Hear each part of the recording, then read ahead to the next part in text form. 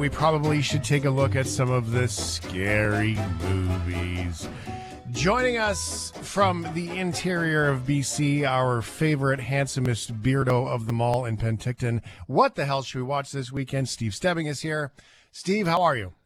I'm doing well. It's it's Halloween weekend almost. So It is. This is your favorite time, isn't it? Right?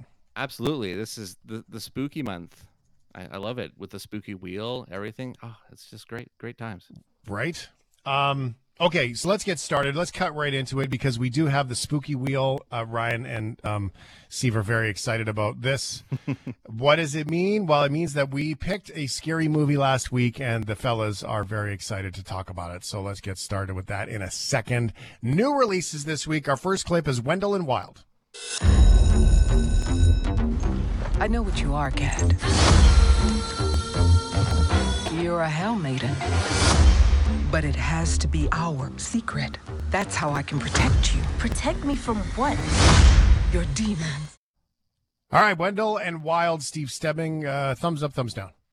Thumbs up. Henry Selick. This is the guy behind Nightmare Before Christmas, Coraline, Monkey Bone, and now he's adapting his own book with the help of Jordan Peele, who co-wrote this with him, for another beautifully animated stop motion film.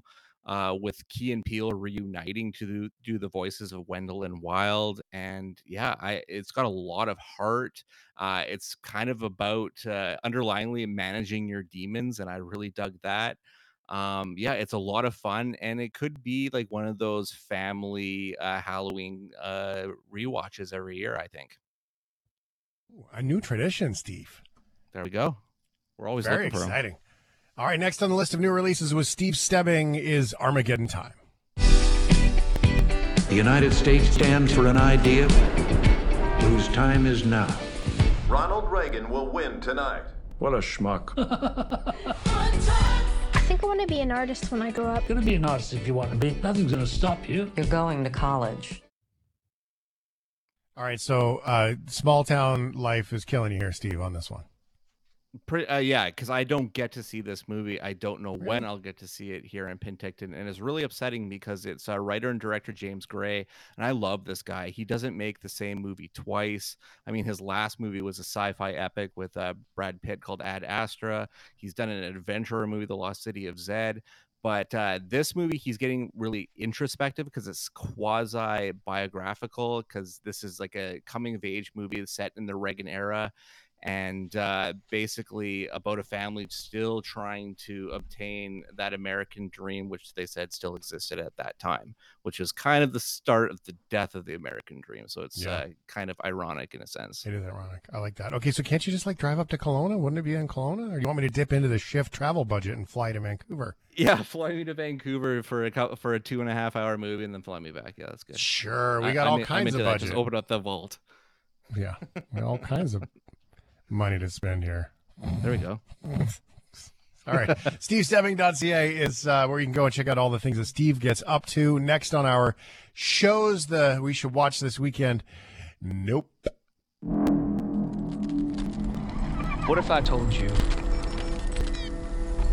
that today you'll leave here different? Pops. I'm talking to you.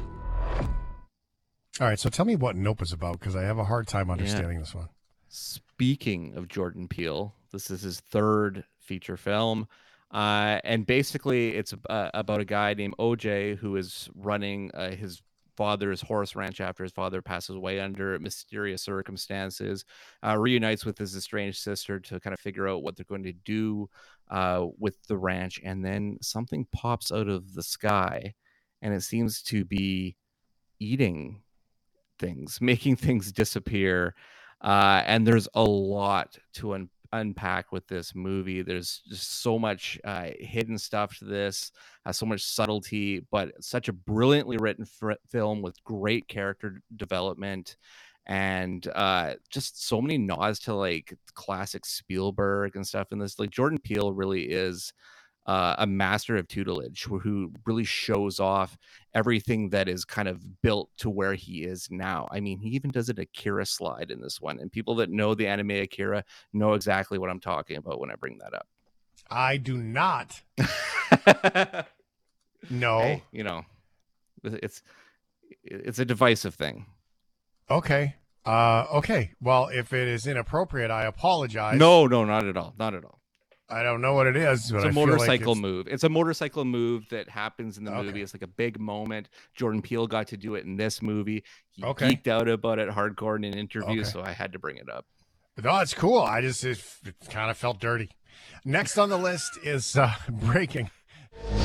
The guy in the gray hoodie is robbing the bank. Who's in charge here? Well, she is, but we're both. I'm the manager. Estelle Valerie. Still, once they leave, you lock the front and back doors, you understand me? You lock them all. All right, so tell us about Breaking, Steve Stebbing.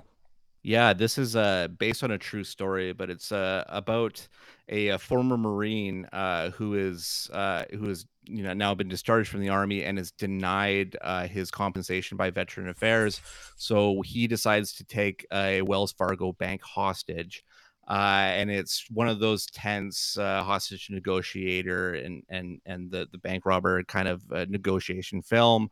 And John Boyega is the star of this one. People would know him from Star Wars, the later trilogy here. And I really wanted to like this film because it is a very important one about kind of failing the people that have served the American people and the American and the states in the military, but it just kind of feels so uneven. Like the performances don't feel like they're always on par with the lead actor, and I thought the execution just left a lot to be desired. And for such an important story, there really should have been more substance and feeling coming out of this film when you finish it. SteveStebbing.ca is his website. Every week, Steve always sort of pitches this idea because he kind of wigs out about a DVD, like he just sort of freaks out, and he calls it Steve's Complete DVD Freakout, just so you know. So here it is. This is the choice this week: Ed, and Eddie, and my other brother Daryl, the complete series. Fluffy ran like a chicken. I love chickens, guys! Where do you get off? You guys are totally acting like jerks. Why don't you leave poor Jimmy alone? He's younger than you know, and blah, blah, blah, blah, blah, blah, blah, blah, blah, blah, blah, blah, blah. Man, Naz looks awesome today. All right, so tell us about Ed, and Eddie, the complete series, Steve. See, I'm a Teletoon kid. Like I was kind of like a preteen teenager when Teletoon kicked off in Canada.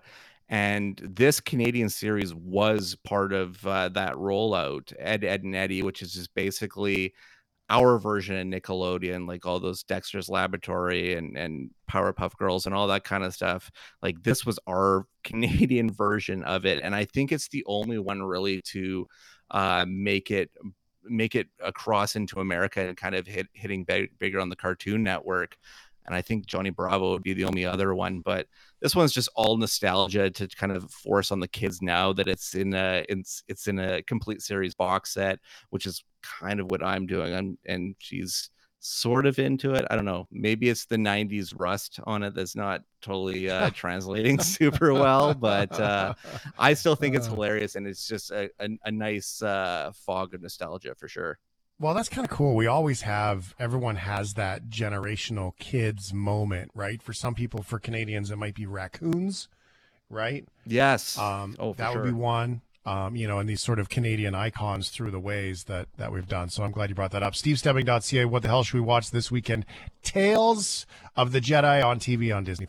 It is the only way you will truly have victory, my Padawan. Again. Again.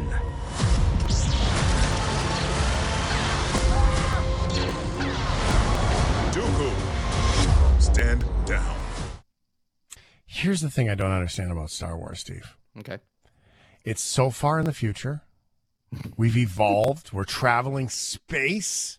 Amazing, right? Yet, people still have accents from Earth. You would think we would have homogenized a little bit more. You know, and it's funny because Bill Burr was in Mandalorian, and he's from Space Boston, or so we're led to believe. I don't know. I guess like I think Ryan can agree to this. We just kind of let it happen. I love it.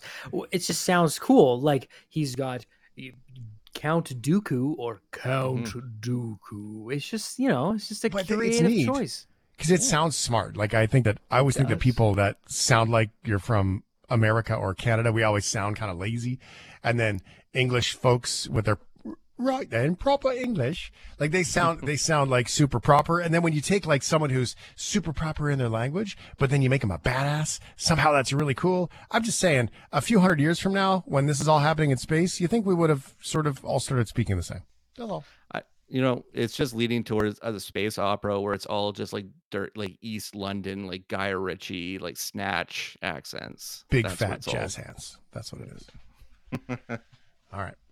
What the hell should we watch this weekend? Steve Stebbing. There's the list. SteveStebbing.ca publishes all kinds of things, bonus things on there as well, conversations, ideas, and reviews of movies, and so much more.